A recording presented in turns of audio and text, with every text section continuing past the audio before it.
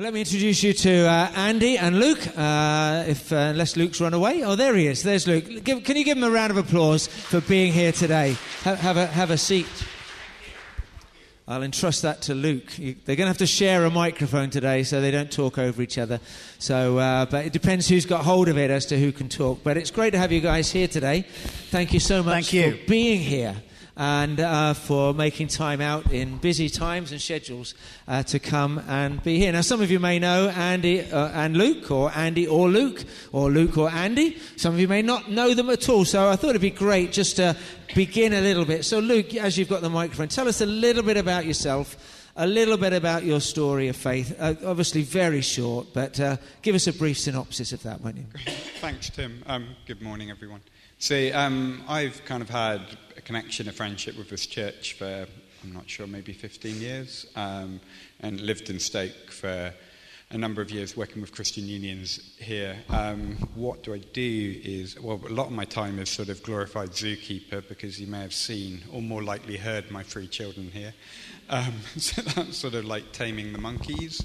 And then the rest of the time in terms of what I do with work, I work for a small organisation that works with Christian organisations and churches to think about how do we engage people better with the message of Jesus. So I'm either working with people on developing new creative projects, or I'm speaking at new creative projects that they're doing, most often with university students, but not only, and that tends to be around Europe. And did you want me to say about my journey? Yeah, how did you get to know Jesus? Because you obviously talk a lot about him, so tell us a little bit about how you got to know him. Yeah, I mean, there's sort of 2 versions you can tell, really. When I was a kid, my mum had recently had an experience of God, and it was quite a real thing for her. So I think that a lot of my hard questions and hard doubts came well into my 20s, actually. Growing up, it just seemed so real to her. So it was attractive, it was real and tangible. And then I met other people of whom that became true. So somebody I was talking to last week who grew up in a similar context said to me it was like, it's like you went for a walk on a misty day, and you know that at the beginning you were dry, you know that at the end you were wet, but you don't know when it happened. And so I think there's a little bit of that, and I could tell the story in terms of more dramatic, clear points that mattered, because I think they happened. But yeah, that's kind of my discovery of Christ. That's fantastic. Thank you. That's really helpful, and I'm sure there are others here who can relate to that sort of story of faith. Andy, tell us a little bit about yourself as well. Well done, Luke, for sharing so well. First of all, my name's Andy Kind. I'm from Newcastle-under-Lyme, and I'm currently living here as well, which is good news. And I got confirmed at St Giles Church on the roundabout in the early 90s. I am a comedian and a preacher and a writer, so the reason I'm not here very often is because I'm usually away gigging and preaching. I was in Maidstone last night, so drove back straight after the gig, got home at 3 a.m. So there's a chance that I'm still dreaming. I've actually forgotten to turn up to church this morning. Hey, I'm still our in young bed. people didn't even get to sleep, and they're still here. Well, it's not a competition, Tim. And then... So that's what I do, and in terms of my similar story, really, through my mum and dad are both first-generation Christians, and when I was 5, I had a very bad nervous twitch. I used to shake my head and blink compulsively. I had the full set, basically, and my teacher shouted at me at Westlands County Primary School, as it was then. There was a teacher called Mrs. Jones who one day said, "Will you stop shaking your head?" And I went home very upset, and so Mum prayed for me that night. She put her hand on my head. I was lying down, and I said, "Mum, I feel really dizzy. What's happening?" And she said, "Well, that's the Holy Spirit coming to take away your twitch." And as she left the room, I remember thinking, any moment now I'm going to blink compulsively. I'm going to twitch my head. And I waited. I've been waiting for sort of 35 years now. So that was great. So I had this experience of my mum really seeming to know this person called Jesus, and then having this experience myself. And obviously you can't live off that forever, even though that's the story I've told. But you actually have to have not just more experiences, but you actually have to, when the mud hits the wall and stuff, when you really go through the valley of the shadow of death, which we all have, you actually need to have more than just experiences, which is sort of why I've got into the work that I have, because I want to help people to make sense of the Christian story and explain why it makes sense amongst the competing worldviews. Fantastic, Andy. Well, today Mrs. Jones is here, so welcome, Mrs. Jones. Well done. Mate, I didn't know that bit about your story. That's amazing to think that very dramatic sort of anchor point for you in that as well. So you both encountered Jesus. And you both, that was a little while ago for most of you. So why is Jesus still the best story that we've got to tell? Why is the story of Jesus so compelling, do you think, today? Yeah. Well, I think probably there's a lot of ways you can answer that, which I think is part of the richness of Christ, isn't it? That you could talk about how Jesus forgives us, which I think the need for forgiveness is something people might feel intensely. The fact that Jesus sees us and knows us. Sometimes when we feel alone, to know that we're seen and we're known. The fact that to reconcile ourselves to God is not our work, but something Jesus does, is for those of us who are performance-oriented, something which is good news to us. So you can answer it a lot of ways. I think like the heart maybe is...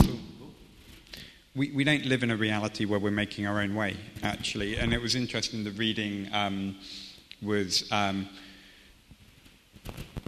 forget the exact phrasing of John 1, but through him all things were made, and without him nothing was made that has been made. So that includes us, and that includes every context that we're in. And he's the light who gave light to the world. So in some sense, everybody has these little flickers of light of Christ. And so you could say that to be alive is the experience of God.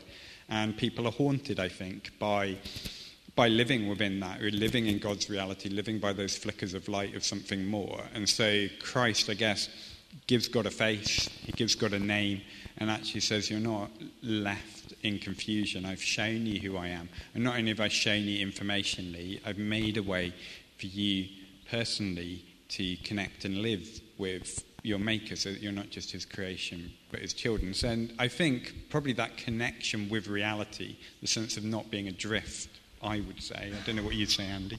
I would say verbatim what you said, so let's move on. No, I think, yes, absolutely what you said is spot on.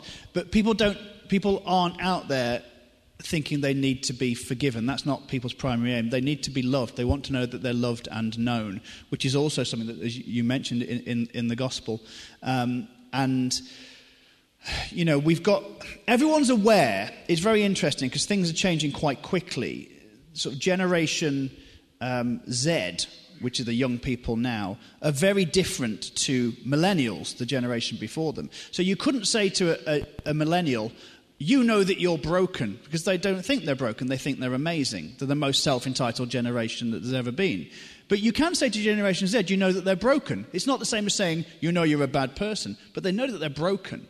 And so the way we frame things has to be different according to who we're talking to. But what everybody knows is that life is dark. Everybody, even everyone in this room, we know from the last few years, if not before, that life is quite dark.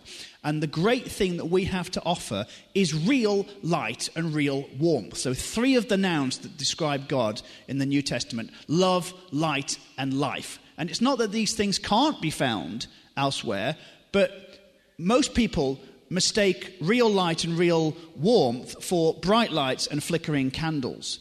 So it's not that people can't experience love and light and life, but because we're made in the image of God, we're made to experience these things.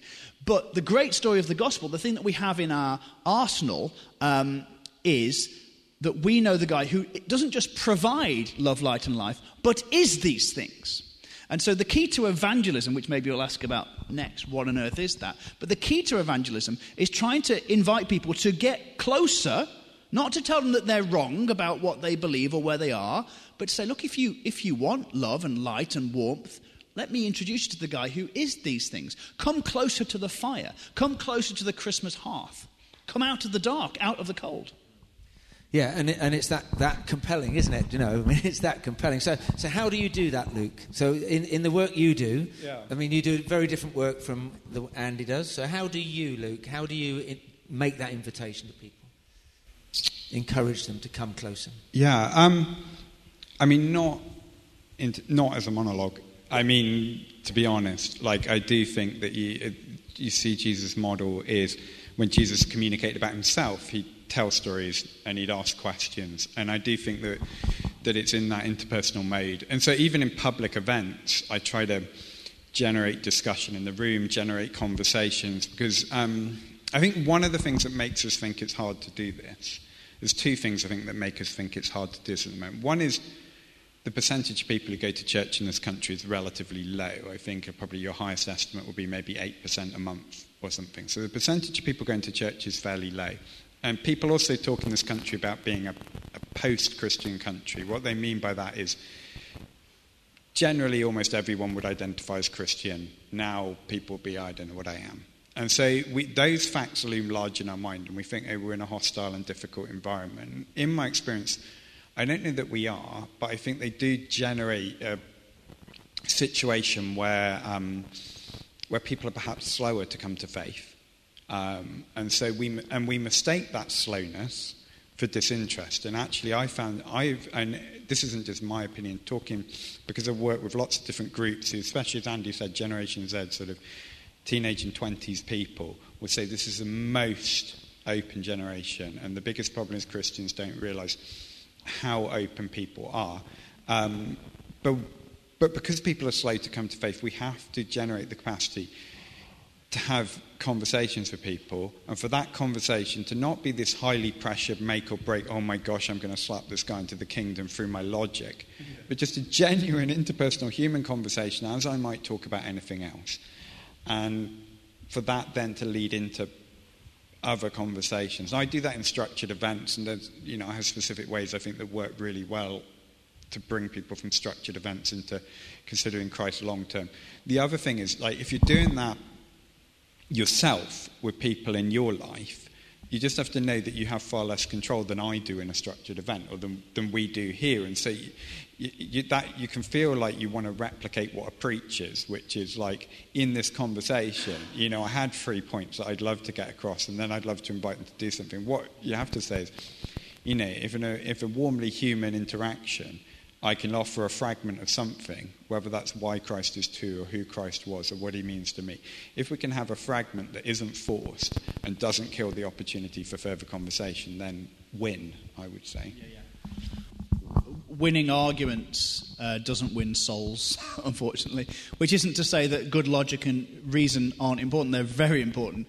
But I think certainly when I was quite a new Christian, I was keen to show that I was right.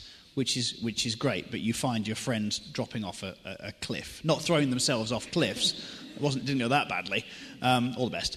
But yeah, you're absolutely right. I think sort of the British evangelical model over the previous generations has been to give good advice and ask for respect. That's the sort of Christendom mindset. Here's the advice. The advice is, you need to become a Christian. You know you're a sinner. Come to church, become a Christian, or God will send you to hell. Whatever. And that, may or may not be true. But it's give good advice and ask for respect. Whereas what we need to do now, whether we like it or not, is give good gifts in the form of service, in the form of being generous with our time and money, and ask good questions. So give good gifts and ask good questions. And actually, there's nothing. What we want is to build relationships, because actually that's what the Lord did, really, and that's what we're offering. We're not just offering a set of principles for people to agree with.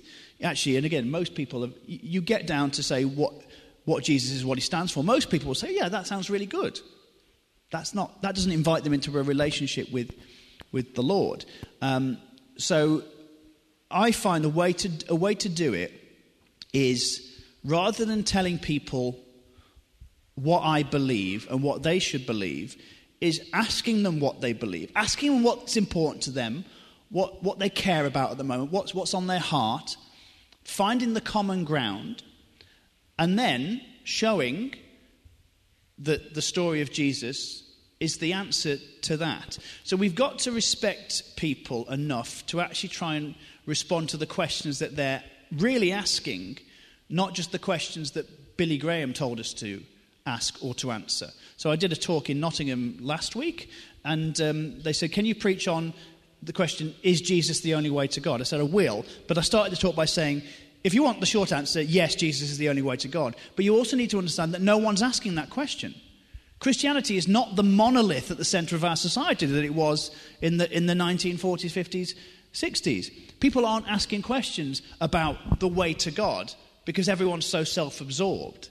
They want to know, who am I? How can I find my identity? How can I find meaning and relevance? And the great news is the gospel is still the best story for that.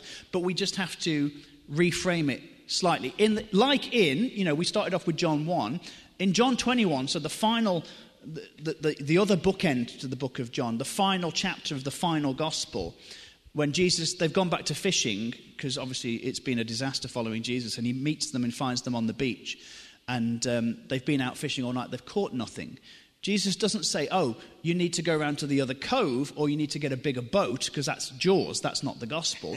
He says, have you thought about taking your net and putting it on the other side of the boat? Just one little switch, one change of direction.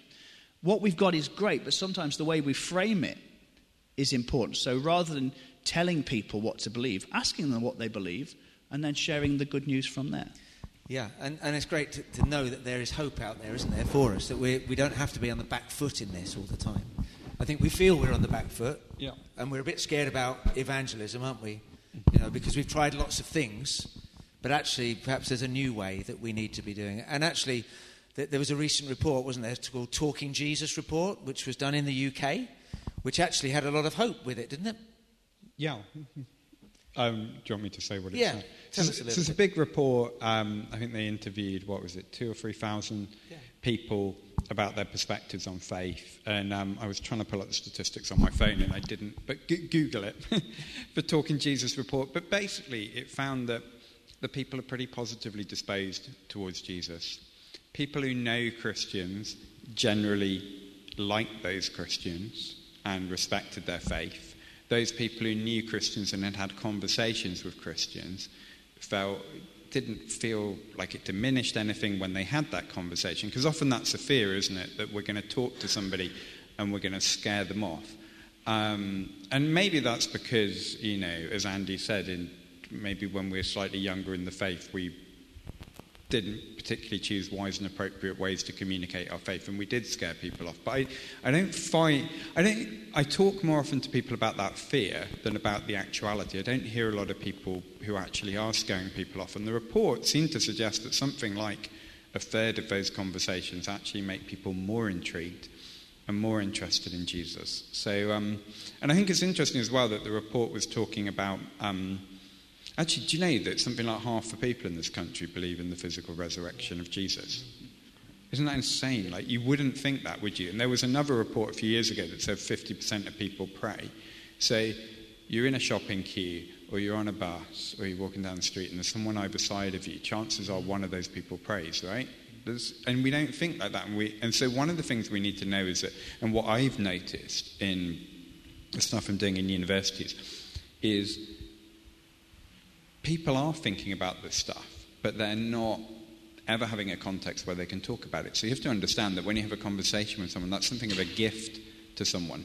That something I'd love to talk to people about who are not Christians is, do you ever pray?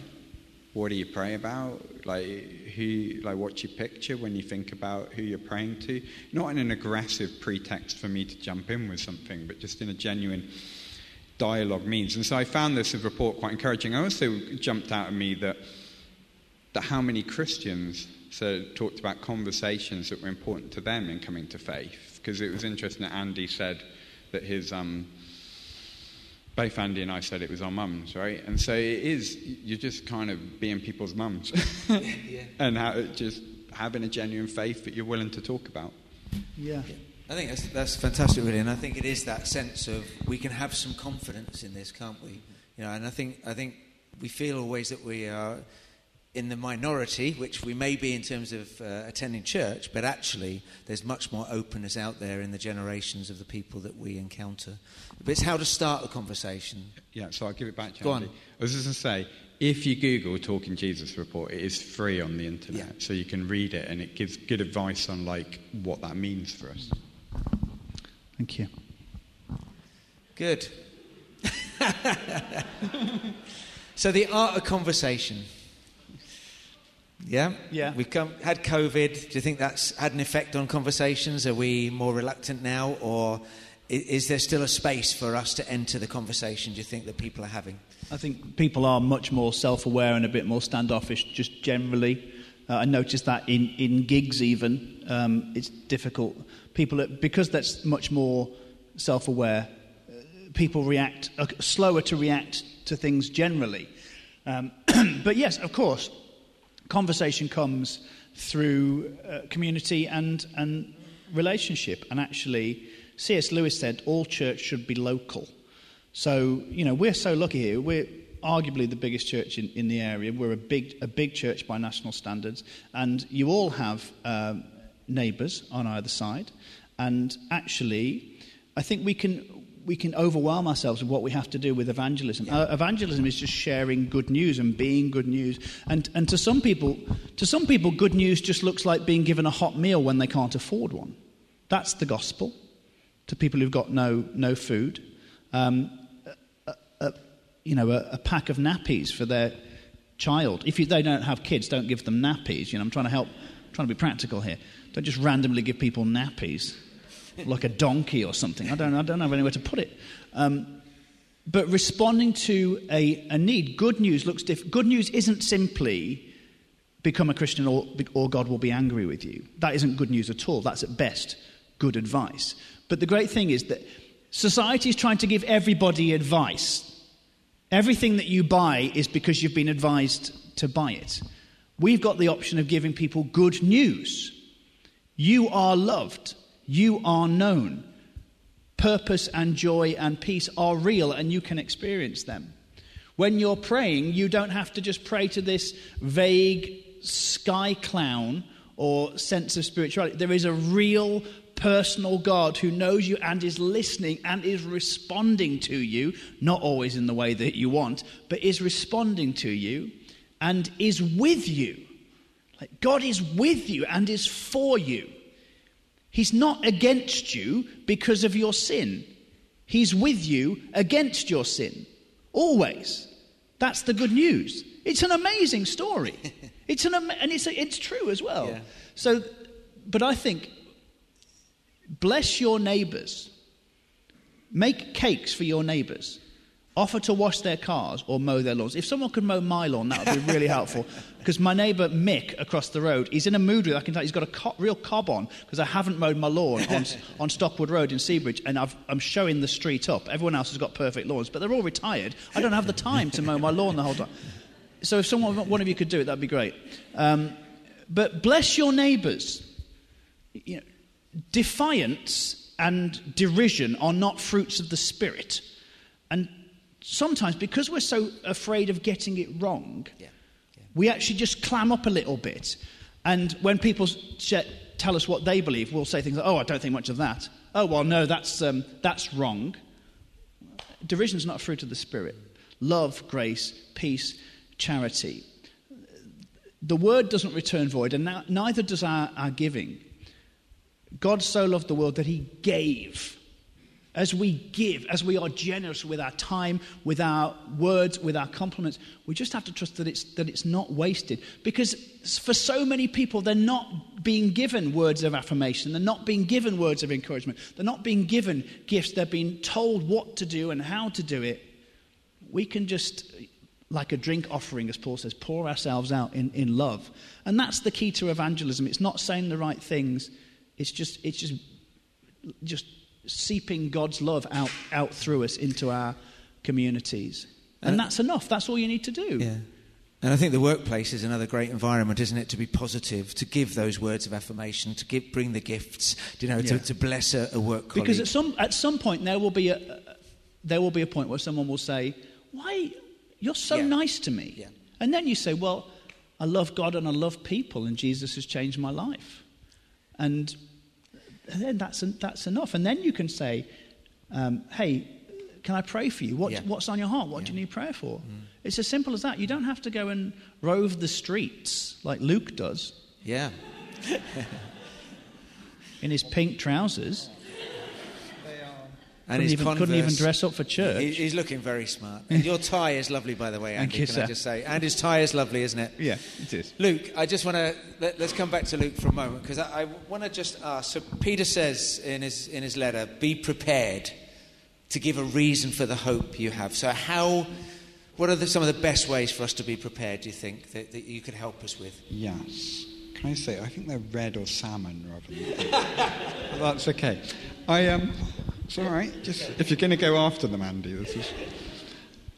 Okay, so there's several ways you can prepare, but can I just tell you a story about, I was in a pub with a friend of mine, and several of us having a drink in this kind of courtyard in this pub, and my friend suddenly, she puts down her beer, and she walks across the pub courtyard. We see her walk over to this couple having dinner. You see her tap him on the shoulder. They exchange a few words. The guy bursts into tears. She puts her hand on his shoulder and she's praying for him. And then they exchange a few more words. She comes back, sits down, picks up a beer and takes another sip. And acts like nothing has happened. And then I was like, all right, what was that? And she said, I just felt like God wanted me to say this to this person, so I went over and said it, and it turned out it was really appropriate. And I said to her, well, can you tell me what is your philosophy of evangelism? And she said to me, it's basically this, that evangelism is the act of basically communicating about Jesus with the intent that people would somehow feel invited to continue considering him. And I said, what's your philosophy of evangelism? And she said, evangelism is something you do with God, not for God. And I think that's been very helpful in terms of shaping me, as that stuck with me over the years. That whole thing of, through him all things were made, and he gives light to everybody. Often our view is, okay, in an interaction with, I would love to see person X come to Christ. Therefore, how do I bring God to them? What you have to understand is they live in God's world, and God is already at work in their life. And God doesn't start the work when you turn up, and he doesn't finish it when you leave. So the fact he doesn't finish it when he leaves should take some pressure off you to do the complete job. But the fact he's already there before you go, actually, I think that a huge part of how we prepare is how we pray and how we look at people and situations. And so just finding myself praying a lot, God, what are you doing in this situation? And I find that when I kind of lose perspective in life is when I'm not praying this. God, what are you doing in this situation? What are you doing in this person's life? And how can I join in with what you're doing here? And I think, for example, what God is not doing in individuals but doing in culture that Andy hit on is that he's opening up questions of how we deal with darkness and brokenness. And so actually, as Christians, considering, yes, our own darkness and our own brokenness, firstly, kind of how Christ applies to that, and secondly, how we might speak that into other people's lives. But also just on the nitty-gritty of the conversation, just asking God to help you to be tuned into who that person is and what God's been doing in their life. The other side is there are particular questions that tend to come up, right? And so it's helpful to read up on those and watch videos or whatever resource to be ready for those. But I definitely think the prayer side is crucial. And I think there's probably people in this room, through no fault of your own and certainly no fault of the church, who don't really believe that God is pleased with them. And that's the thing that changes it. We share the gospel, we talk to people about Jesus, not so that we can please God, but because he's already pleased with us. God is pleased with you. He doesn't just love you.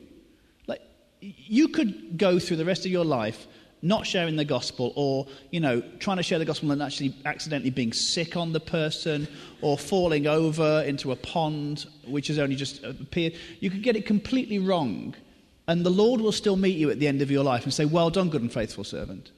We're not performance-based. I'm performance-based when I'm on stage, but that's my job. But we're not performance-based, we're grace-based. The worst that can happen when you tell someone that Jesus loves them is that you've told someone that Jesus loves them. And that's the worst that can happen. And that they don't respond. But you don't need to know that, again, God continues to be there. But what you do know is that probably no one has told them before that God loves them. Lots of people in our society. The first question I normally ask when I'm going up to someone in the street or in a car park and say, hey, I just want to let you know that God loves you. Have you ever been told that before? Most people say no. Well, you've already won then, haven't you? You've already given them good news. Whether they believe it or not, you've given them a story that they can think about. That actually there is a God of love who knows you and loves you. And can I pray for you that you'd meet him? And yeah, we don't all feel comfortable giving words of knowledge and stuff, but that's great. You don't have to be some sort of super spiritual person. The same power that raised Jesus from the dead is at work in your life. Don't be afraid of it. Don't feel self-pity or self-loathing. God is pleased with you. He's really proud of you. So go and strut your stuff.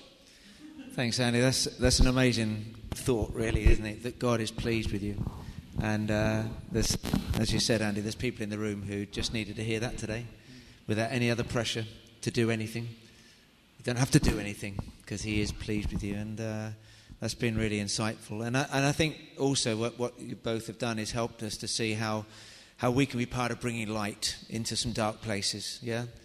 We'll just illuminate a little bit, a flickering candle of our lack, if you like, of our feeling of inadequacy. But every response to what God is doing from us to someone is a sign of his light coming into our world, isn't it? So guys, it's been amazing, and I really appreciate the passion you both have. You've both written books, actually, which are available today. So it feels like an episode of Graham Norton. Yeah, it is Graham Norton, yeah. So Andy has written a very short book, recently published, called Hidden in Plain Sight. So I recommend that to you. It's very simple to read, but really helpful. Andy has a great storytelling style that is self-deprecating as well, which is always good. But really, really good read, just to prompt some. So that's available. I have no idea what the cost is, Andy. I can tell you it's £5 in the shops, but this morning we're doing a special NBC price of £20 per copy. Oh, yeah, so, that's amazing. We're doing £3 or 2 for £5. I've even got a card machine. I'm like Buck Rogers. I've got a card machine, so if I can take cash, I can take card. So £3 or 2 for £5. Why not get one for yourself and get one for your neighbour and do what we. I was going to say, you've written it to be a giveaway, haven't you? It's a giveaway as well. Yeah. So, but you've still got to pay for it. But you've got to pay. Whoever pays for it can give it away. Yeah, give it away. We'll get that right. Don't go round to your neighbour's house and say that'll be £3. Yeah. But maybe that's the start of a conversation with somebody in the workplace or somebody in the family or in that space. Now, Luke, you've got 2 books. I've only got one of them so far. The Myth of the Non-Christian. Tell us a little bit about the myth of a non-Christian. Sure. So this is just really a framework for thinking about how we communicate about Jesus. It's specifically looking at, starts with a framework for thinking especially about how we engage people's questions of why should I believe? So not just the content, but what is it that draws people to faith? So I kind of draw out several elements that are helpful for us to think about. And then beyond there, it explores, especially around spiritual but not religious people, people who would say that they're atheist or agnostic, or people who would say they're Christian but it's just a cultural identity. What are their questions? How can we answer their questions? What are some things we could practically do if we want to help them walk further in faith? So it's kind of almost like a set of articles on that. And then the other book out there, both have been dramatically undercut by Andy's kind of operation there. But there's one called Campus Light. So about a couple of years ago, I travelled around the world looking at what God is, and interviewed a lot of people looking at what God is doing within universities among his people, and the way that he's sort of building these movements of drawing people to faith. And so it's a lot of first-hand stories, really. It starts with a story about me on the run from the KGB, and only gets better from there. That is true, it does. So how much, Andy? Luke, how much, Andy? Oh yeah, well that one, this one is £5, and then the other one is £10. But obviously worth every penny. But I think Andy's is probably very attuned to what we're talking about this morning. But they're different books, but very complementary of each other as well, I think, and can work really well. There's a subject that you're feeling God is pressing in your heart a bit stronger. I think both are so helpful, both in understanding some of the culture of today, but also how we can prepare as well for those conversations that we have. So I recommend them both to you. Guys, thank you so much for coming. We could have gone on for another... How long? I don't know. Hour after hour after hour, couldn't we? Because it's so fascinating. But I know we'll see you both again at some point next year as well, and we'll look forward to exploring. But do grab them afterwards. If you've got anything particularly you want to ask, if you want to pray for them, I'm sure they'd love to be prayed with because they both have significant ministries. If God is pressing something on your heart, or maybe there's somebody in the congregation that you need to pray with today, that God is saying, look, that's the person I want you just to go and speak to today. So be aware of what God is already doing and know that he's going to continue that work after you've been there as well. But he's well pleased with you today. And can we just show our appreciation of these guys today? Thank you so much for all you've done. Thank you.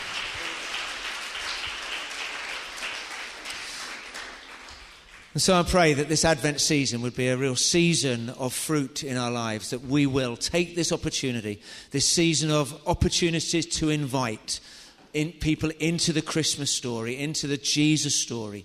And if it's a story that you don't know very well, then please make contact with us. We'd love to help you to find this story. For those of you online, make contact with us. We'd love to equip you, to encourage you, and to challenge you to what it takes for Jesus to know you and to love you and to be well pleased with you.